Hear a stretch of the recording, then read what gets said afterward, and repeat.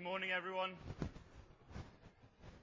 Welcome to worship this morning. We're going to take a couple of moments of quiet before we begin to prepare our hearts. A good prayer might be that God would be softening our hearts to hear the message, to be removing all distractions from us as we meet to worship Him.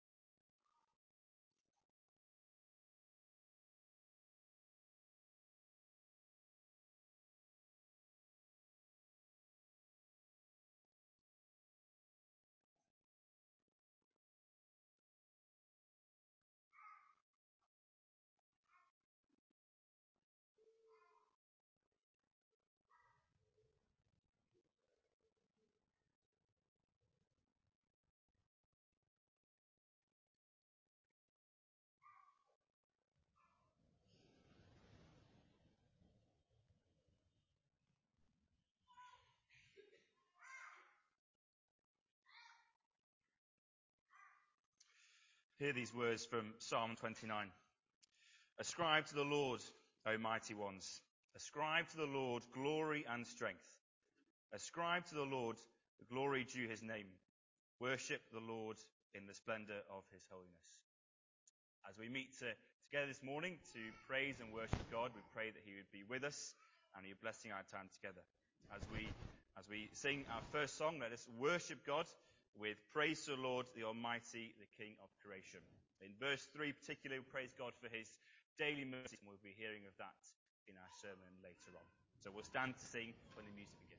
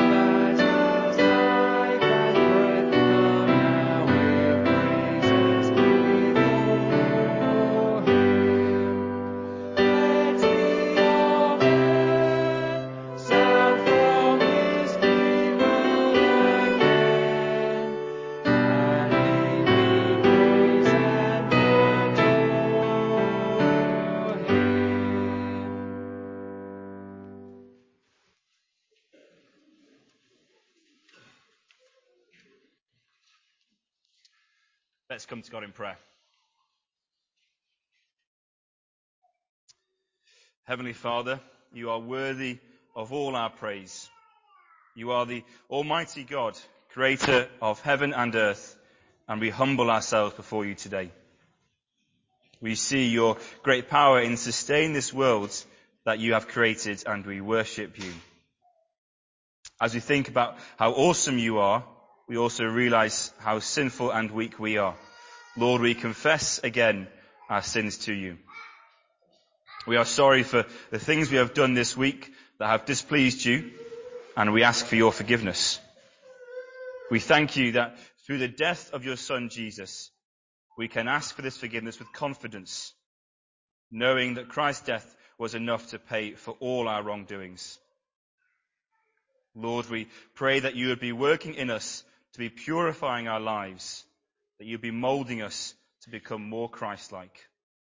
And we pray these things in the precious name of Jesus. Amen. If the children would like to come forward, then Richard is going to speak to you.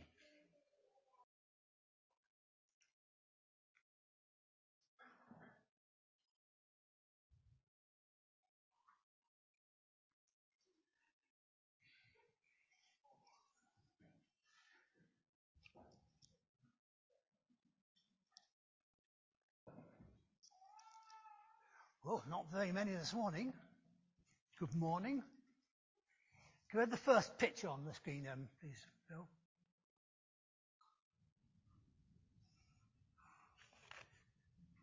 Do you remember last week seeing a picture like that on the screen that Joseph showed you? And Joseph told you that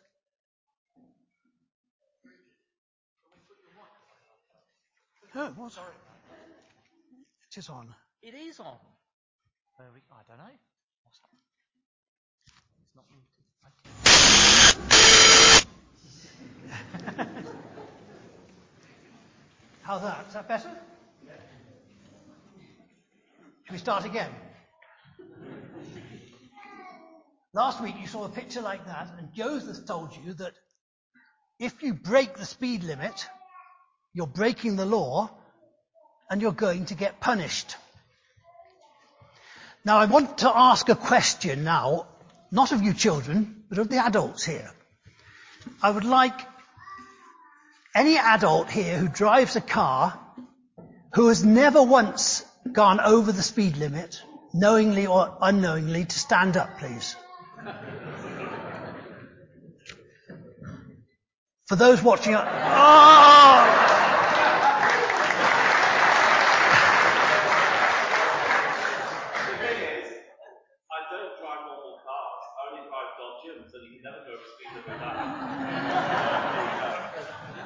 For those watching online, nobody sensible stood up and answered that question.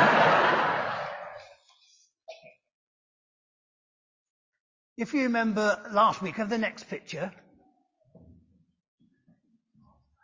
Joseph said that if we break God's laws, if we do things that are unpleasing to God, then there will be punishment, and that all people who disobey God's law will die.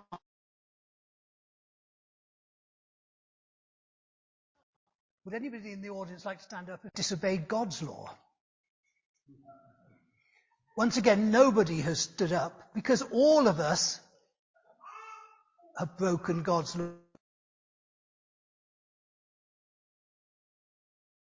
And we all deserve punishment. And that is very sad. But you know, God loves us, and he decided to put a rescue plan in place. Can we have the next picture, please? God's rescue plan involved sending somebody. Can you see the J up there? That's a clue. So who do you think God sent? Joseph. Not Joseph.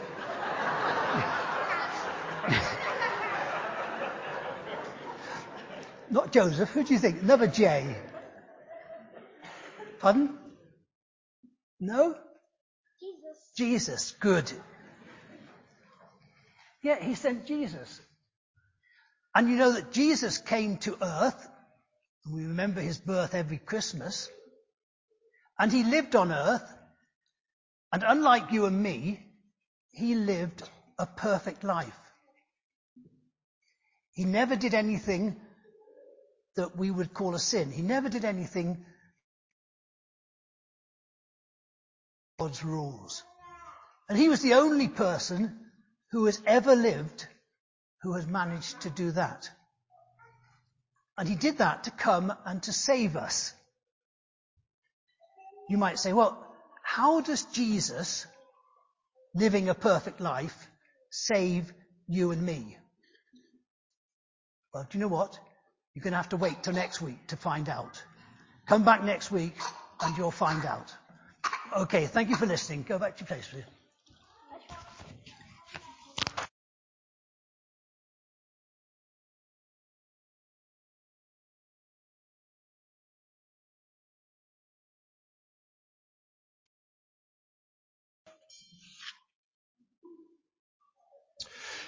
Jeremiah 31:34 says, "No longer will a man teach his neighbor or a man his brother, saying, 'Know the Lord,' because they will all know me, from the least of them to the greatest, declares the Lord.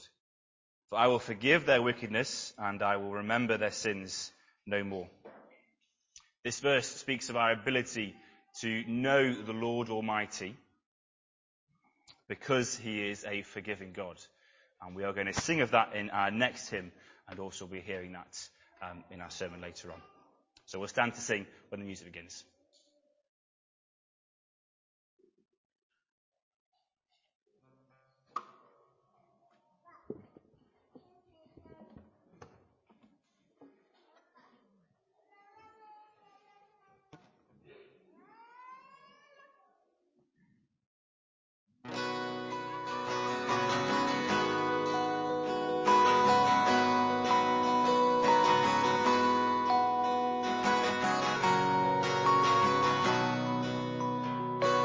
Why this fear and unbelief has not the Father put to grief His spotless Son for us?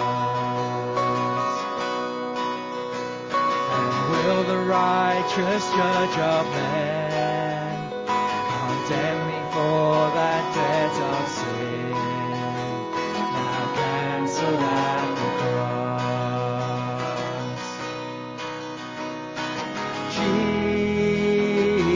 Jesus, all my trust is in your blood.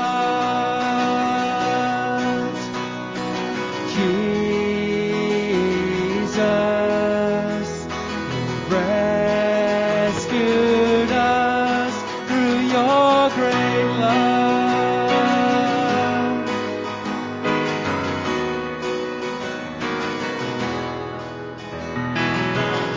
Atonement you have made, and by your death have fully paid the debt your people owe.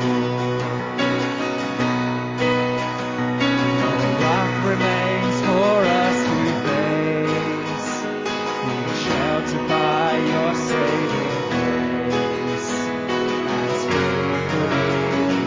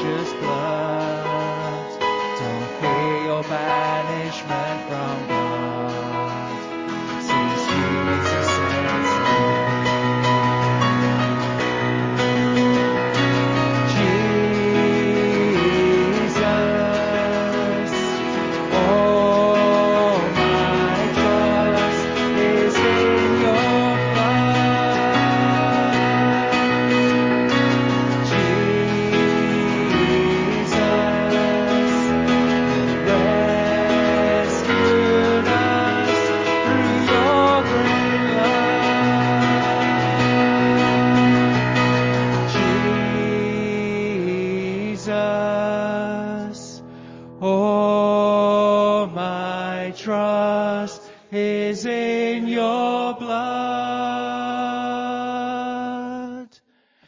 Jesus,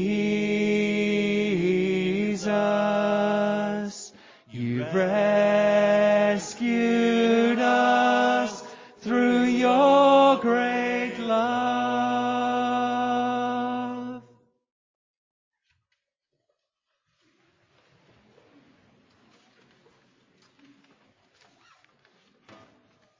Our reading this morning is taken from Psalm 32. So we'll take your Bibles, the church Bibles, it's page 610. Psalm 32, reading the whole psalm.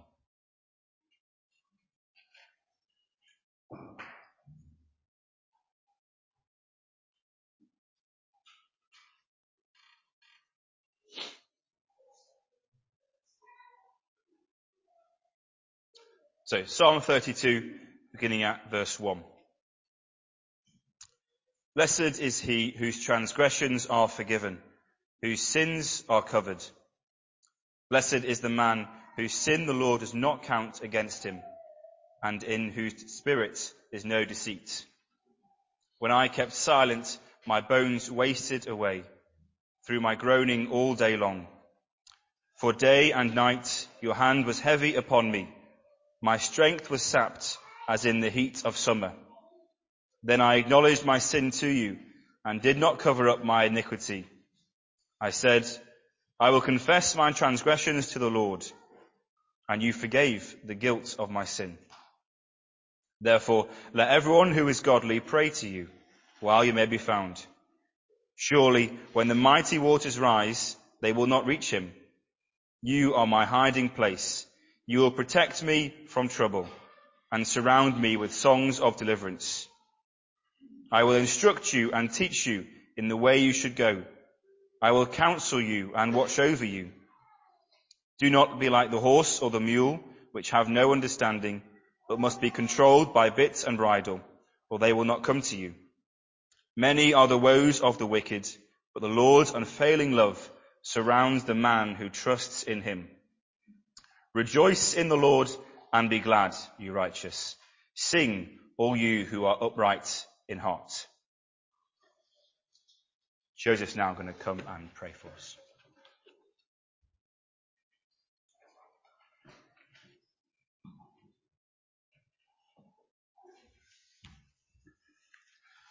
We're going to pray together. Before we do, just one piece of news to help you follow the prayer. I hope you realise that what we do here is not someone prays and the rest are just sitting and waiting or listening, but it's to be all of us praying together. And so to help you follow this prayer, Living Hope Church is a new church starting this afternoon at 4:00 in Thurmaston. Thurmaston is the place just north of Leicester where the big Asda is. So as part of our prayers, we're going to be praying for that new church. Let's pray together now.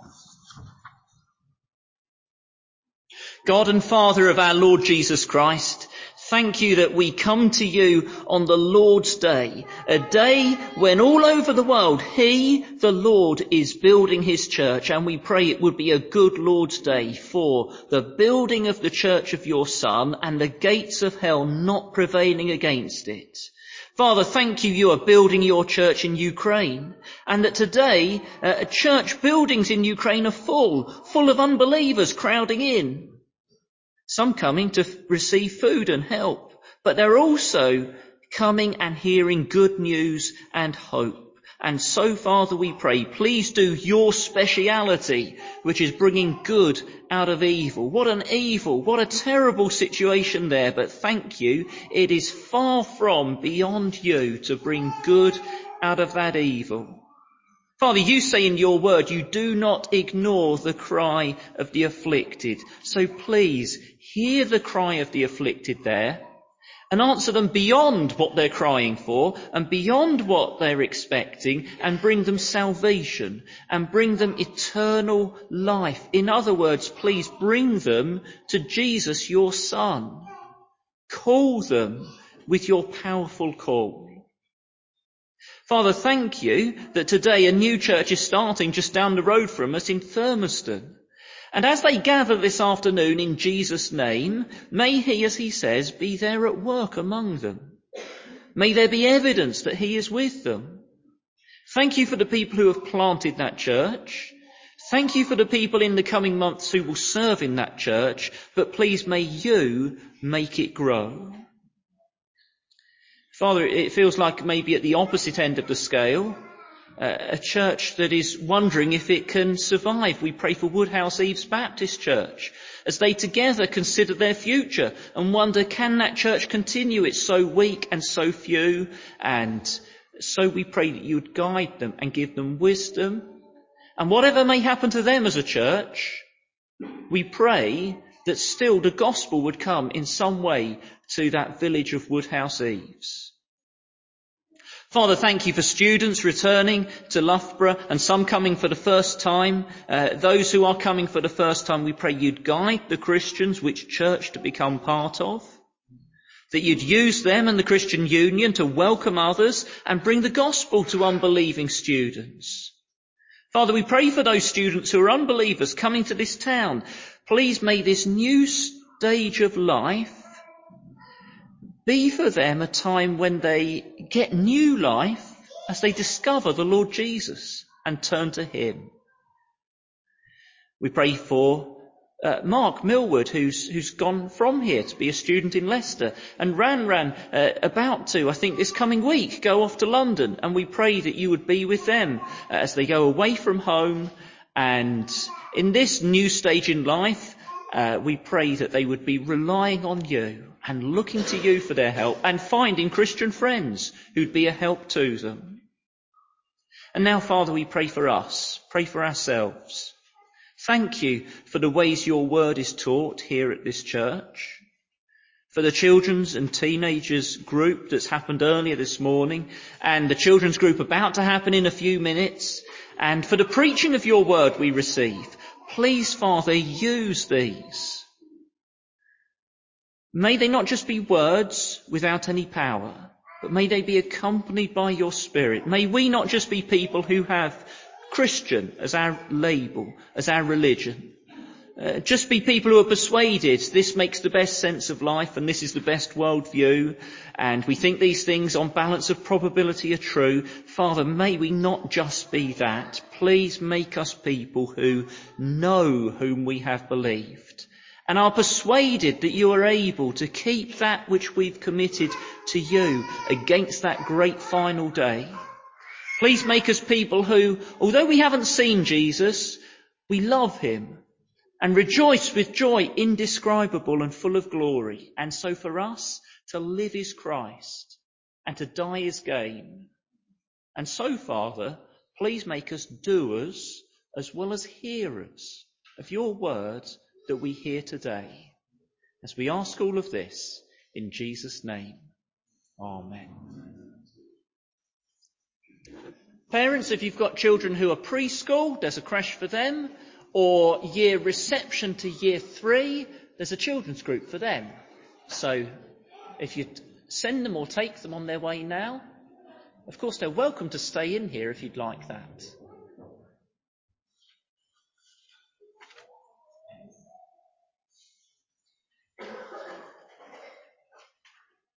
Got a few notices while they're going. First of all, welcome to students returning and new here. We've got lunch for students afterwards. It'll be in that area at the back. And all of you are welcome and invited to stay for lunch, whether you're new or returning, postgrad, undergrad, UK or international, or any other type of student I've forgotten, or a parent dropping off students. All welcome to stay for lunch.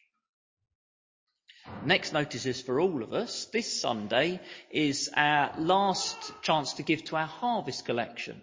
The food has gone, so we're no longer collecting food, but we've got one more Sunday of collecting money to go to the Christians Against Poverty Centre here in Loughborough and to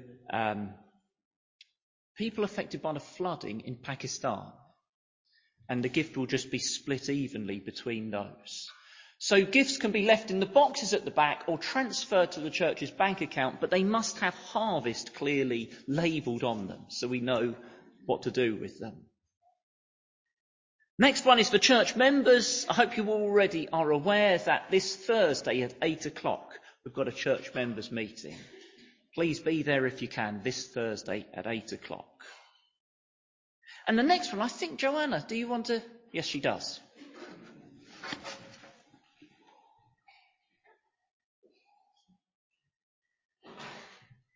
Hello. I'll be brief because I've got 3 quick little ones. The first one is a thank you to everyone that came to Senior Moments on Tuesday.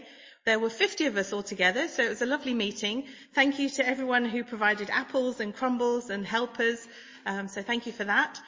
The next brief one is that some of you will see notices on the notice board with the shoebox leaflets. Many of you will be aware that there are some charities that at Christmas time pack shoeboxes full of gifts and presents, and they go to children in other countries who wouldn't have a Christmas present. And depending on the rules in that country, sometimes they contain a gospel message. Excuse me. So this year, Friday Club will be packing some shoeboxes. So there are 2 ways that you can help with that. You can take a leaflet and make a box and bring it ready done. Or there will, from next week, be a box in the foyer where you could put a few loose items. And on the 28th of October, the children will make up some boxes. So that's the second thing. And lastly, this is my main notice, which is for women only. At Holywell, every couple of months, we have a meeting called Flourish, which is just a meeting where the women come together. There's usually talk, we study the Bible, we meet together and pray. But this week, which is actually this Saturday coming, our meeting is a trip. So I know a Saturday isn't always possible for women to get away for a whole day, but this Saturday on the 1st of October, there's the Midlands Women's Convention. So if you would like to join us, it's a good day. We'll be looking at 1 Peter. There'll be a time of Bible study and singing and fellowship. A good time for us to get together and actually know each other better, as well as meet people from other churches. So there'll be a group going from here. If you would like to join us, please book yourself on, go online and book your own ticket. But if you would like to come and have your transport coordinated, if you need transport, let one of us know. There's me or Margaret or Katie or Rebecca. But by Wednesday, please. Rebecca's looking to coordinate transport by this Wednesday. And then Claire Warden has kindly offered that we can have a pit stop at her home on the way back to have some time together and just chat and have a drink and talk about what we've learnt in the day. It'll be an hour or so. The whole thing will be, I think it's about 9:30, 10 in the morning, but we should all be done and home by 5.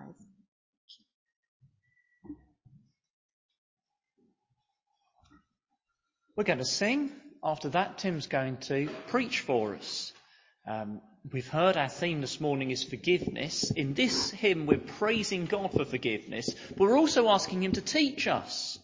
The hymn says, tune our hearts, get our hearts in tune with God's forgiveness and teach us to sing his praise. And then in verse 2, it has a word that might be unfamiliar to some people, Ebenezer, which doesn't mean a character out of a Charles Dickens story. It means a memorial to God's goodness in the past.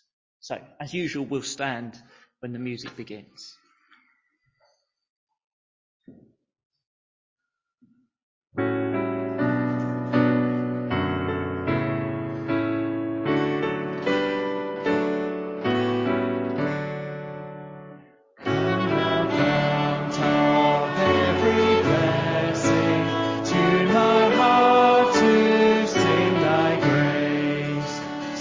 Of mercy never ceasing,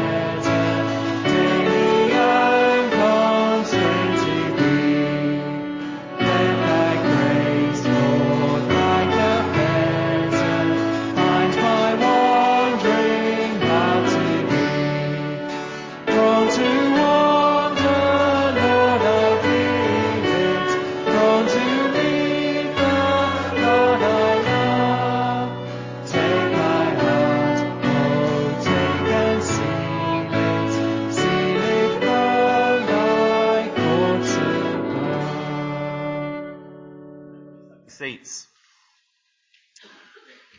Well, good morning everyone. It's really fantastic to see you all, whether you're new here or you are regulars. My name is Tim, in case we've not met. I'm one of the pastors here at the church. And it is really true, I have never gone over the speed limit because I don't have a driving license because I can't see. So I'm very thankful for Mario Kart because it doesn't give you any limits on how fast you can go. So there you go. Well, if you can turn in your Bibles to Matthew chapter 6, page 1022 in our English Bibles, or part 2, page 10 in our Chinese Bibles. There are plenty at the back if you don't have one, or if you're using a device. Turn to Matthew chapter 6, where we continue our series in the Lord's Prayer. I could never forgive for what they did. What he did was unforgivable. Forgiveness is simply not possible after her actions. Well, we often hear sentiments like that, don't we? They often may come up on our news feeds after the latest atrocity, maybe. But they also occur in our conversations around us. Maybe we are in a situation or aware of someone else where the relationship with someone else is deeply strained or perhaps even hostile because of a refusal to forgive. In fact, maybe we are the ones who are struggling to forgive. Maybe a colleague at work has wronged us in some way. Maybe we've got a friend who has recently betrayed us, or a family member who has deeply hurt us. Maybe there's an issue from the past, maybe something that happened years ago that we're just struggling to let go. And if someone mentions the idea of forgiveness to us, we may smile on the outside and just put on a front, but inside we cannot help but think, they have no idea what they are talking about. They have no idea of what this person did to me was so wrong. They just have no idea at all. Of course, forgiveness, it may sound like a nice idea in principle, but in reality, it's just not always possible, is it? It's too difficult to forgive them. Well, for people who feel just like this, and perhaps that might be some of us here this morning, Jesus taught a prayer, the Lord's Prayer, which we've been going through over the last few weeks together. So let's remind ourselves again of how Jesus presented this prayer, which can be found, as I said, in the middle of his famous Sermon on the Mount, Matthew's Gospel, chapter 6, page 1022, English Bibles, part 2, page 10 in our Chinese Bibles. We're starting to read at verse 9. How about we do verse 9 of chapter 6, or just listen? This is Jesus speaking. This then is how you should pray. Our Father in heaven, hallowed be your name. Your kingdom come, your will be done on earth as it is in heaven. Give us today our daily bread, and forgive us our sins as we also forgive those who sin against us. And lead us not into temptation, but deliver us from the evil one. Now, normally we stop there at verse 13, don't we? That's what we've been doing over the last few weeks. But just glance over at verses 14 and 15, because those verses are going to be really important for us during our time together this morning. Jesus says this in verse 14, For if you forgive other people when they sin against you, your heavenly Father will also forgive you. But if you do not forgive others their sins, your Father will not forgive your sins. This morning we're going to learn 3 things about forgiveness. Firstly, being forgiven is unbelievable. Secondly, being forgiven is a daily thing. And thirdly, being forgiven changes us. So, let's start off with our first heading on our outlines, on those sheets that you got on your chairs. Being forgiven is unbelievable. Many of you know, you may know the story of a father with his 2 sons. It's called the prodigal son. You don't need to turn to it, but here's a summary of what happens. There's his father and he has 2 sons. And the younger son, he comes to his father and he says, Here, give me my share of the inheritance now. Now we know inheritance, that's the kind of thing that gets passed down to you once your parents die. So effectively, this younger son, he's saying, I wish you to be dead. What is yours, I want to be mine, and I want it now. I basically want you to be dead. And his father, he does exactly what he wants. He splits his estate into 2, and he gives half of it to his younger son, who then spends it all on wild parties. Now, we may look at this younger son and just think, what an ungrateful so-and-so. What a pig. And yet Jesus told this story as an illustration to describe what we are like. Because we have treated our Creator God as though he didn't exist. God, I basically wish you were dead. Stop mucking around in my life and my business. I want you to leave me alone. I want to live my life on my own without any interference. Thank you very much. I want you to be gone. That's how so many of us have treated God, our Creator. And whether that is by living our lives in wild parties, or whether it's just living a more quieter affair, all of us have done what we want to do because we think that what we know is best for us and our lives. And the Bible calls that attitude sin. And it says that all of us have sinned and that we have treated God as if we don't want him to be part of our lives. But perhaps some of you might be sitting here thinking, well, actually, I'm okay. I've kind of lived an okay kind of life. I've not done particularly bad things. I've kind of served God. I'm doing all right, thank you very much. Well, that is precisely why Jesus tells the story with two sons instead of one. Because this older son, he may not have gone and asked his father to give him a share of inheritance and gone and spent it all on wild parties. Instead, he is working for his father. And yet, listen to what he says to his father. Listen to what he says. He says, all these years, I have been slaving away for you. And yet you never even gave me such even of a young goat so that I could celebrate with my friends. So this older son, he may not have gone and squandered inheritance on wild parties, but he doesn't love his father, does he? He served him as if he's some kind of cruel master. He's a self-righteous, religious kind of person. And he's therefore just as sinful as the younger son who has gone off and spent his father's inheritance in wild parties. Two sons, two different ways of treating God. Which one are you? Maybe you come to church this morning and you wouldn't describe yourself as a Christian. Maybe you don't know that much about Jesus at all. Well, please let me have a moment, if I may, to introduce you to the Lord Jesus by telling you about the Father. Because remember, this story is not just about two sons, it's also about a father. And that's really important that we understand this, because he is the most important character in the story. The younger son, later on, he realizes that he's been an absolute idiot, and he comes and he realizes he's going to have to confess what he's done to his father. And so he begins to walk back. But while he's doing that, his father sees him from a distance. Clearly his father has been watching out for him day after day.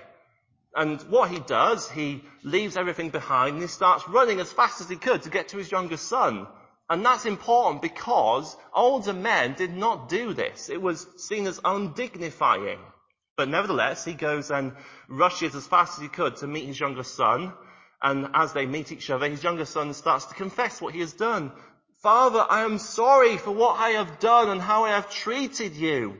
I am not worthy to be called your son. But his father ignores what he says. He cuts him off halfway and he embraces him. He puts the family ring on his finger. And guess what he does? He throws him a party. And he says, this son of mine was dead, but now is alive again. He was lost, and now he is found. This father, my friends, is like God.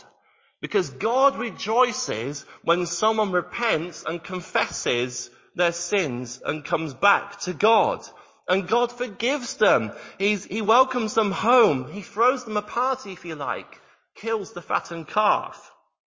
And this is the unbelievable truth about Christianity that you will find nowhere else, in no other religion or faith system, that God welcomes sinners.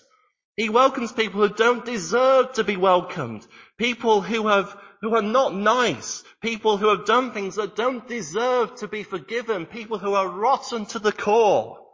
And God is a loving Father. He is a forgiving God, a merciful, compassionate, gracious God. And he forgives people who don't deserve it because he chooses to, because he loves us.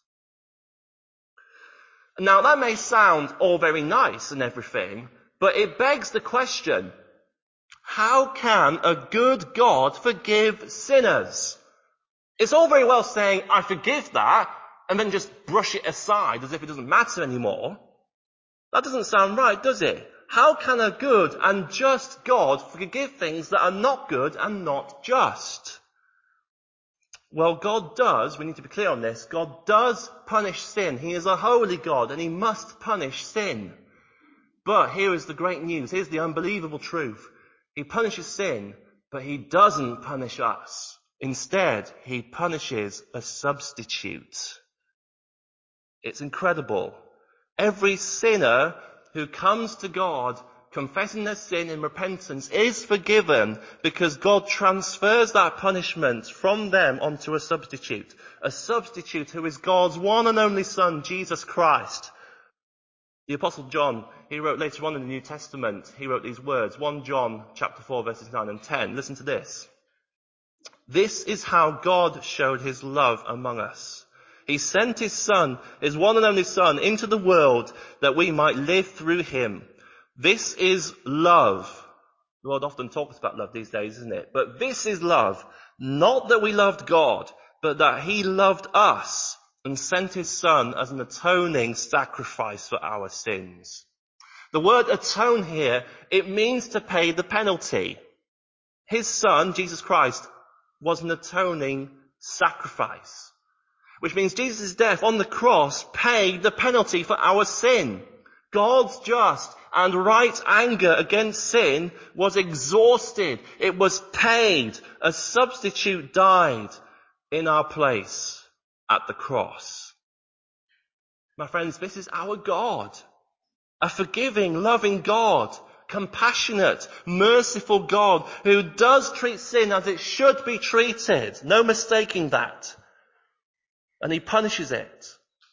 But he does it in such a way that means he can also forgive us who have sinned against him day after day. And so I must ask you all this. Do you know the unbelievable forgiveness of your Creator God? The sacrifice of God's Son on the cross was enough to forgive the worst sinner, the paedophile, the rapist, the murderer. No sin that you have committed is too bad for God to forgive. Being forgiven really is unbelievable. What a gospel that we have. But there's more to it than that. Secondly, being forgiven is a daily thing. If we've come to Jesus and confessed our sin to our Heavenly Father honestly, everything that we have done in the past and everything that we will do in the future, it's all forgiven once and for all. The slate is wiped clean and Jesus' death has paid it all. We are completely right with God. But the question is, why does then Jesus teach his people to pray, forgive us our debts as we have also forgiven our debtors? Remember, Jesus teaches us a daily confession of sin because he's teaching disciples here. The Lord's Prayer is a prayer for his people, Christians, a prayer for someone who can call God the Creator, their Heavenly Father. And remember, that can only happen if we come to God through Jesus and have been adopted into his family as sons and daughters.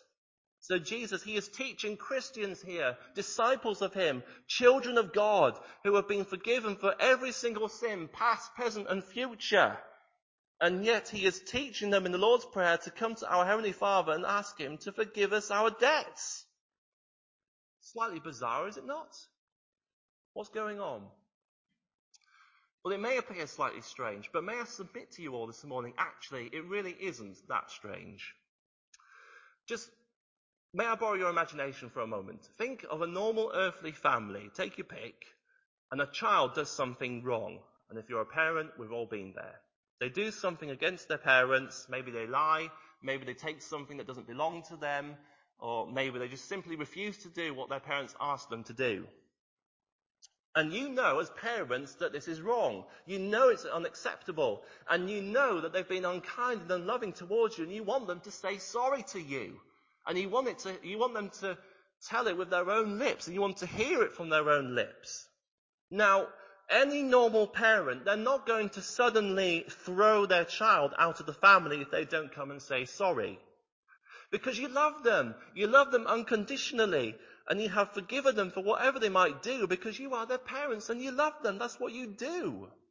But here's the crucial point. When they mess up, when they disobey, you want them to come and say sorry. And you want to be able to say, I forgive you, and give them a hug and reassure them of your unconditional love towards them, because that's what families do. And this is what God does with his children. Every sin is completely forgiven because we have come to him through Jesus, but he wants us to come to him when we mess up every day, because we are in a living relationship with him. And if we don't do that, if we don't come to our Heavenly Father daily confessing our sin, then our relationship with God will get strained and more difficult as time goes on. This child I was just mentioning earlier, just imagine if that child never comes to their mother or father and says sorry. Imagine if they refuse to say sorry. That relationship between parent and child is going to get more and more strained and difficult as time goes on, isn't it? Psalm 32, which was read to us earlier in the service, this Psalm 32 talks about all of this. Let me just remind you, the psalmist says this: Blessed is the one whose transgressions are forgiven, whose sins are covered. Blessed is the one whose sin the Lord does not count against them, and in whose spirit is no deceit. When I kept silent, my bones wasted away through the groaning all day long. For day and night your hand was heavy on me. My strength was sapped as in the heat of summer. Then I acknowledged my sin to you and did not cover up my iniquity. I said, I will confess my transgressions to the Lord, and you forgave the guilt of my sin.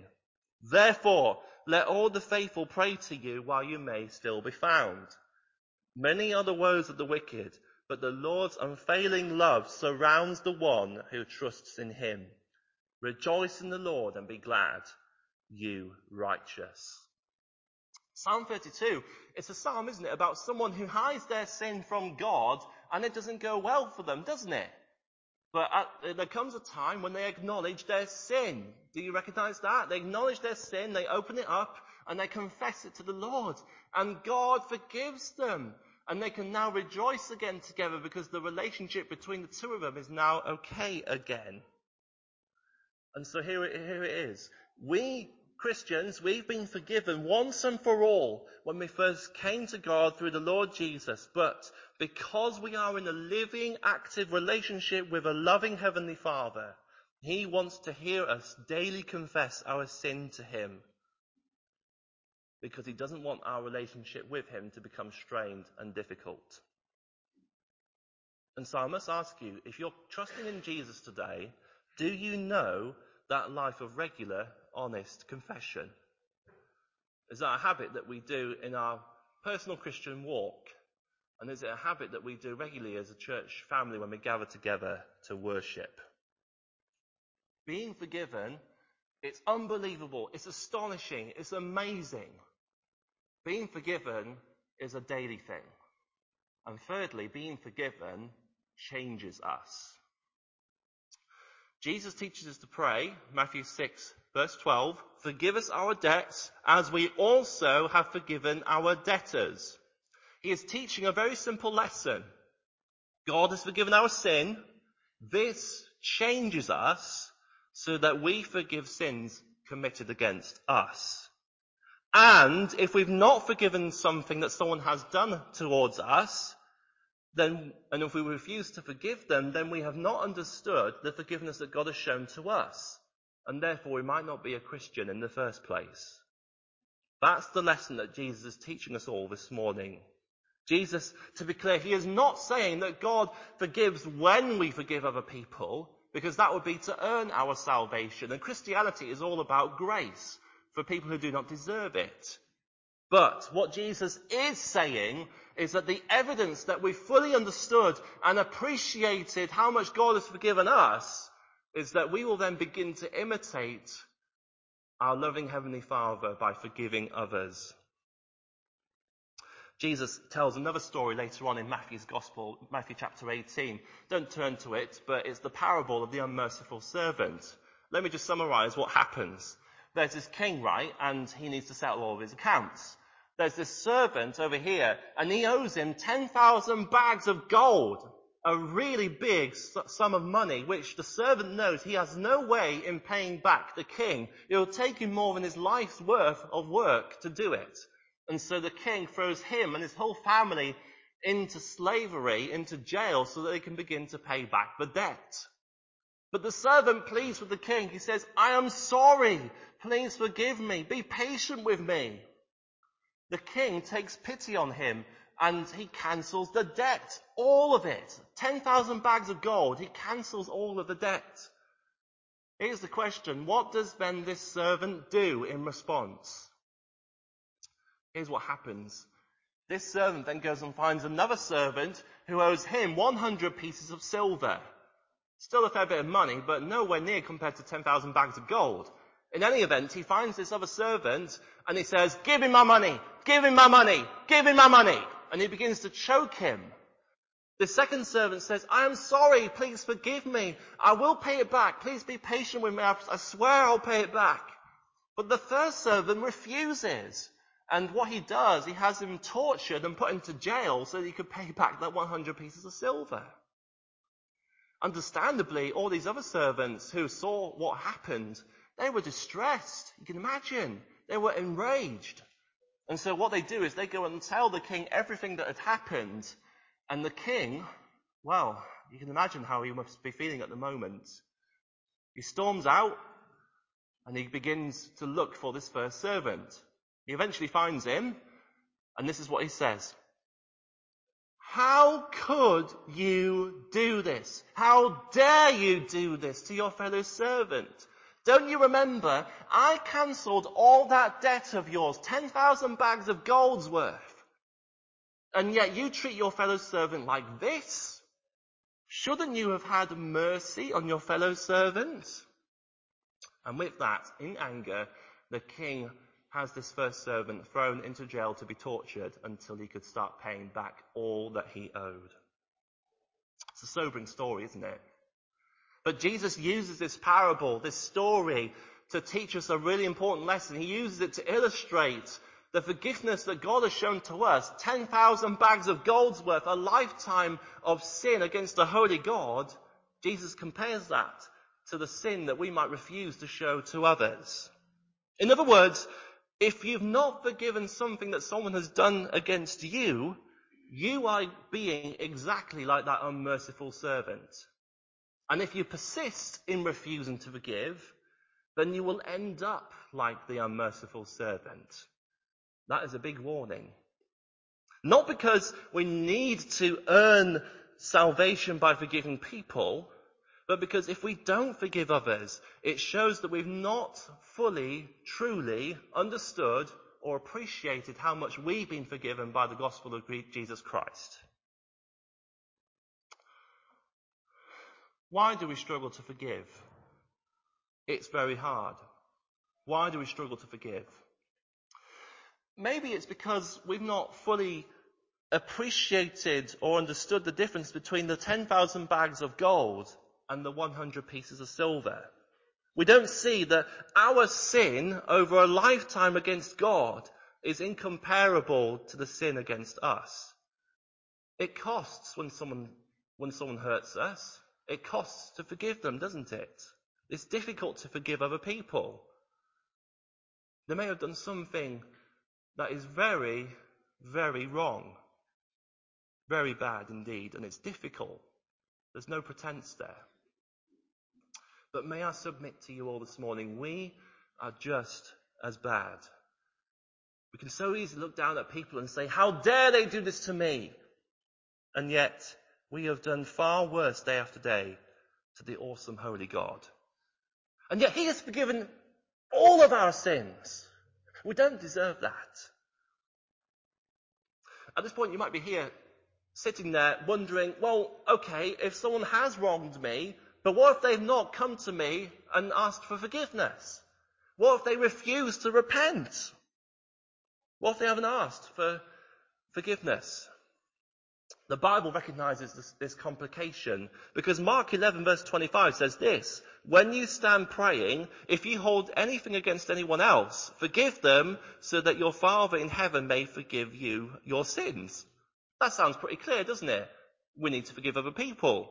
But Luke 17 verse 3 says this: if your brother or sister sins against you, rebuke them. And if they repent, then forgive them. That seems to say we need to forgive other people if they repent. Do you see the complication? Timothy Lane, he wrote a really helpful little book about forgiving other people. It's called Forgiving Others, if you want to look for it online later on. He wrote about two different axes when it comes to forgiveness. There's a vertical axis and a horizontal axis. The vertical axis is Mark 11. It's about dealing with our bitterness and dealing with forgiving others in our heart with God in our relationship. We need to get rid of the bitterness that we may have against that other person. But the horizontal axis, that's Luke 17, that's person to person. We've forgiven them in our heart, vertical, but if they don't repent, then there's no going, it's going to be very hard to have true horizontal reconciliation. And if they don't repent, although it might be difficult to have reconciliation, we still need to forgive them in our heart and do business with God. Now, how we ask for forgiveness is also very important because we need to be clear, an apology is not the same as asking for forgiveness. It's not the same. And Timothy Lane writes in his book something that can really help us here. He says that we should firstly name the specific sin, and then we need to ask the specific person for forgiveness. For example, I was wrong to shout at you. Please, Joseph, forgive me. I have named the specific sin, and then I've asked the specific person for forgiveness. Because what we tend to say, I'm sorry I shouted you, and then the other person says, don't worry about it, it's okay, don't worry about it. It's not okay. We should not minimize sin. It's not okay, and we need to deal with sin properly in the church family. I'm sorry that I shouted at you and I got angry. Please, Joseph, forgive me. I forgive you. Hopefully. We have treated sin as it should be treated. We've recognized that it's wrong, it's unkind, it's unloving, and we've also forgiven them. And that is authentic, genuine, real Christian forgiveness. Of course, there are some things that don't need to be forgiven. In the sense, if I accidentally spill a cup of coffee over you after the service, I'm not going to do it on purpose, but if I do it by accident, I could say sorry, and I hope that you would love me and not hold it against me. But it's not something that needs forgiveness because it's not a sin.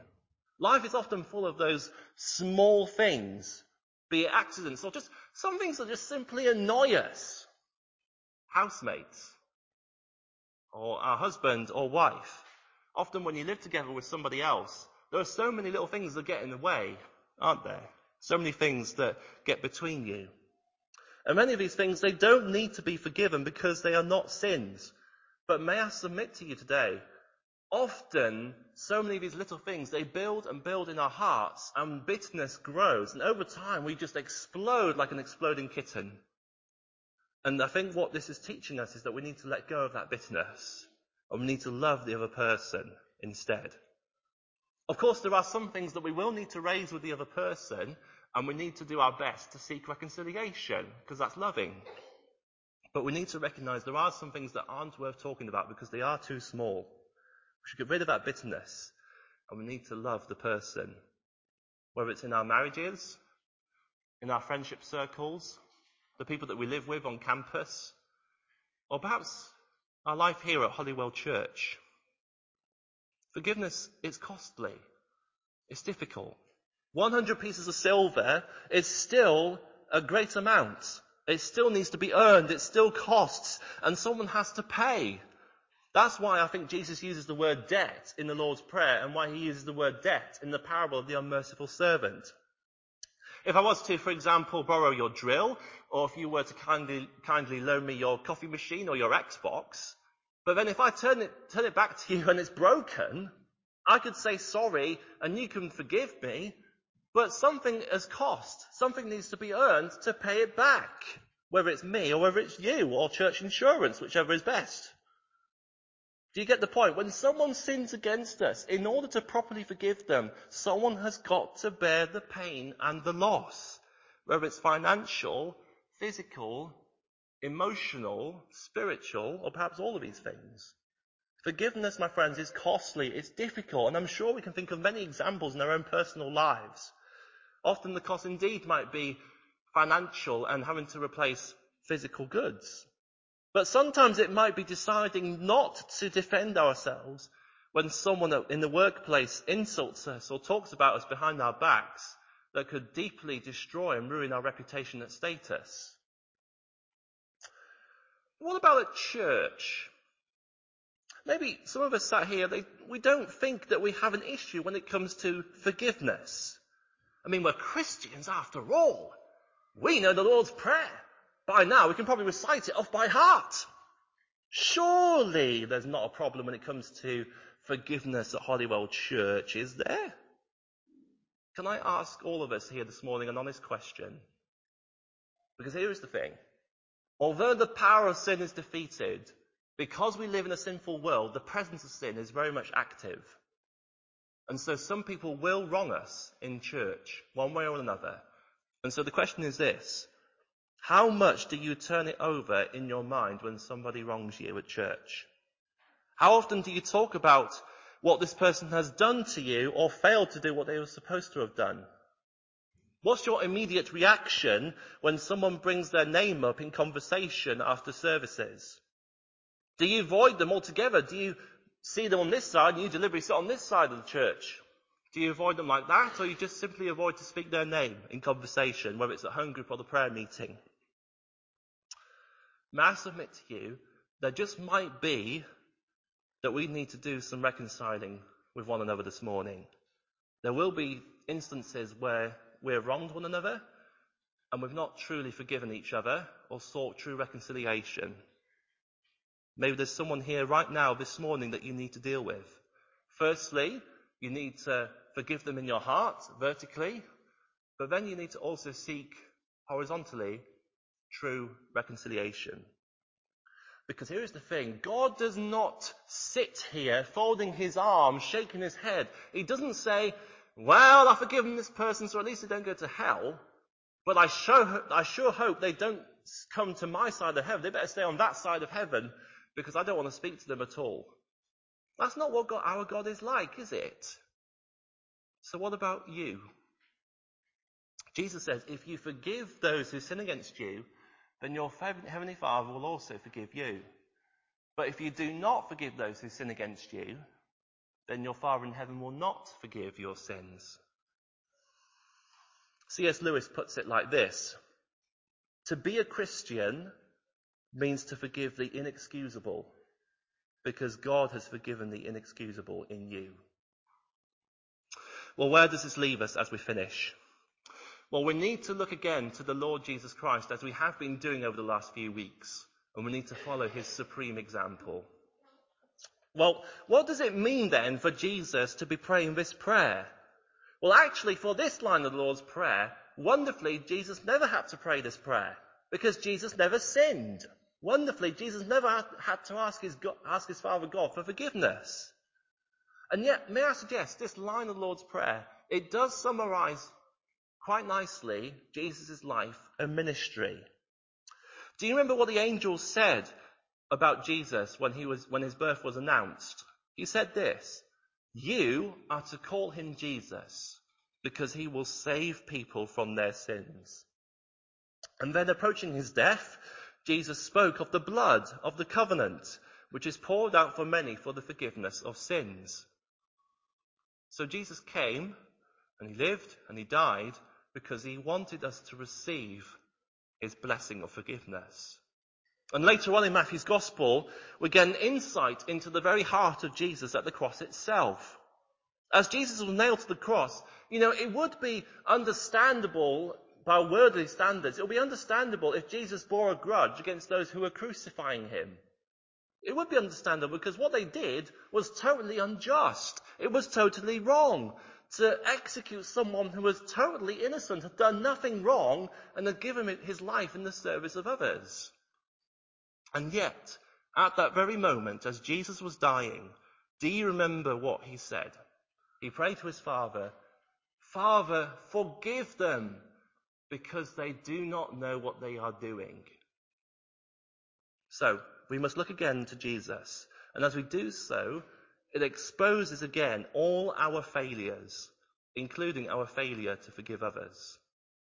But the gospel, as we've seen this morning, is so amazing. Jesus died so that we can be forgiven, even of that failure to forgive others. Because of Jesus' death, we can pray this prayer, "Forgive us our debts," with the confidence that our Father in heaven will hear it and forgive. Isn't that wonderful?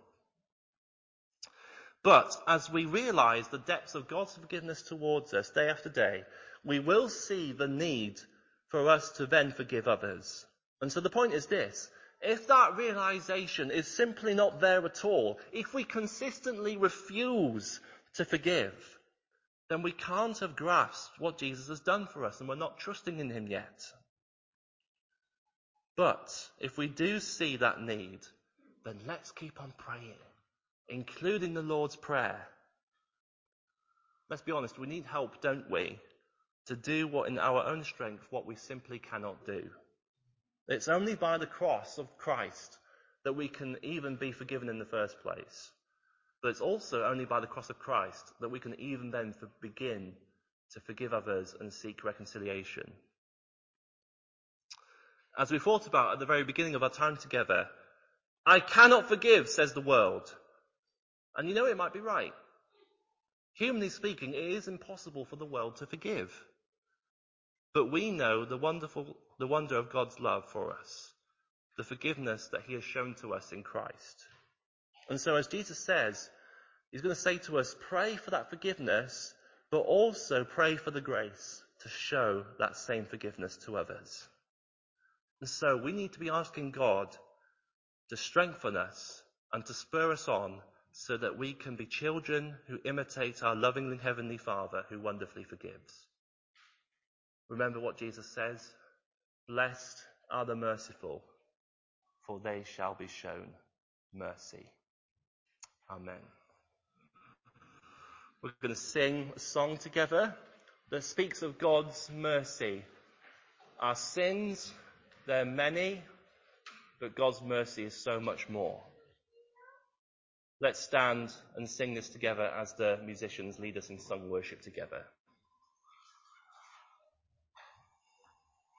There's no musical introduction to this, so please stand.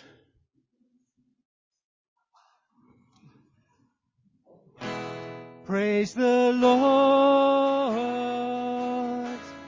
his mercy is more,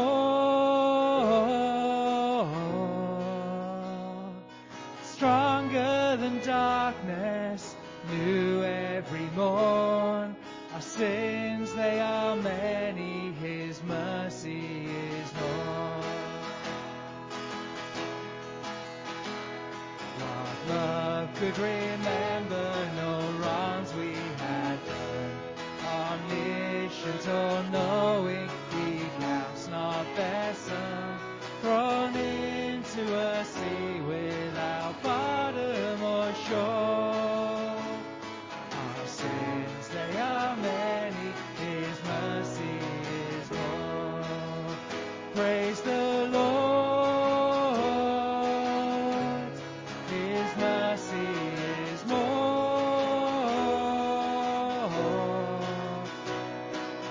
stronger than darkness, new every morn. Our sins, they are many, his mercy is more. What patience would wait as we constantly roam, what Father so tender is calling us home. He welcomes the weakest, the vilest, the poor. Our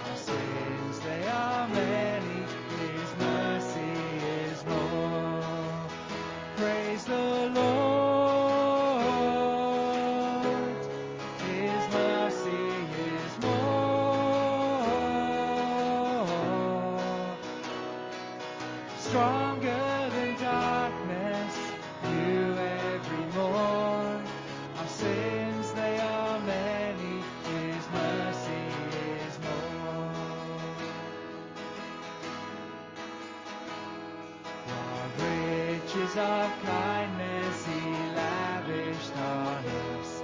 His blood was the payment, His life was the cost. He stood me for death we could never afford. Our sins, they are many, His mercy is more. Praise the Lord. His mercy is more.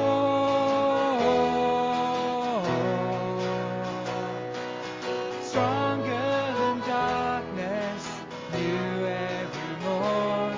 Our sins, they are many, His mercy is more. Praise the Lord. His mercy is more.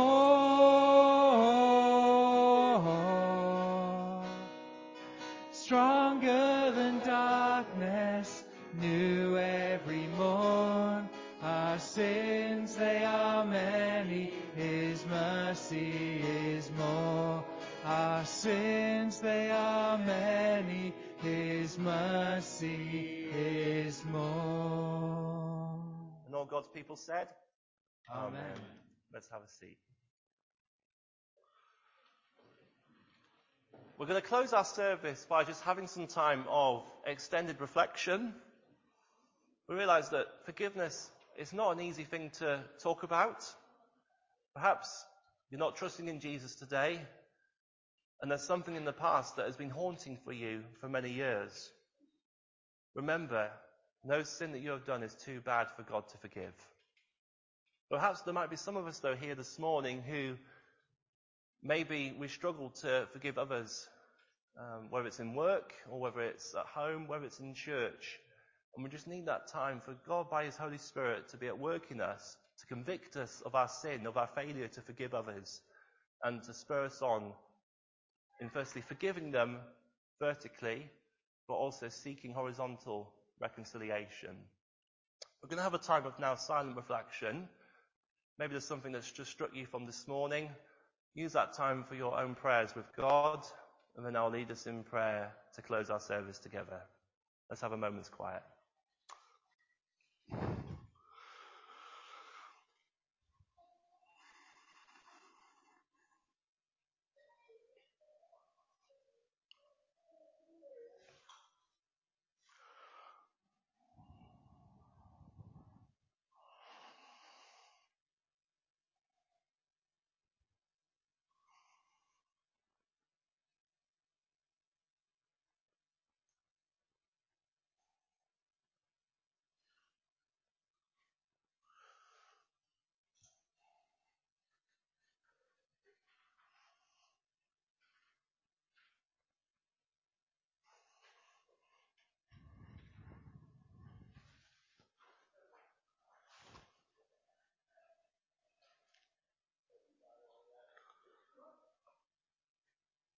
Our sins, they are many. God's mercy is more. Dear Father God, thank you for everything you've been teaching us during our time in the Lord's Prayer the last few weeks. Lord God, we recognise and we confess that we have sinned against you in thought, word and deed, in the evil that we have done and in the good that we have not done, through negligence or through our own weakness, through our own deliberate fault. We are truly sorry, Lord God, and we repent of all our sins for the sake of your Son, Jesus Christ, who died for us.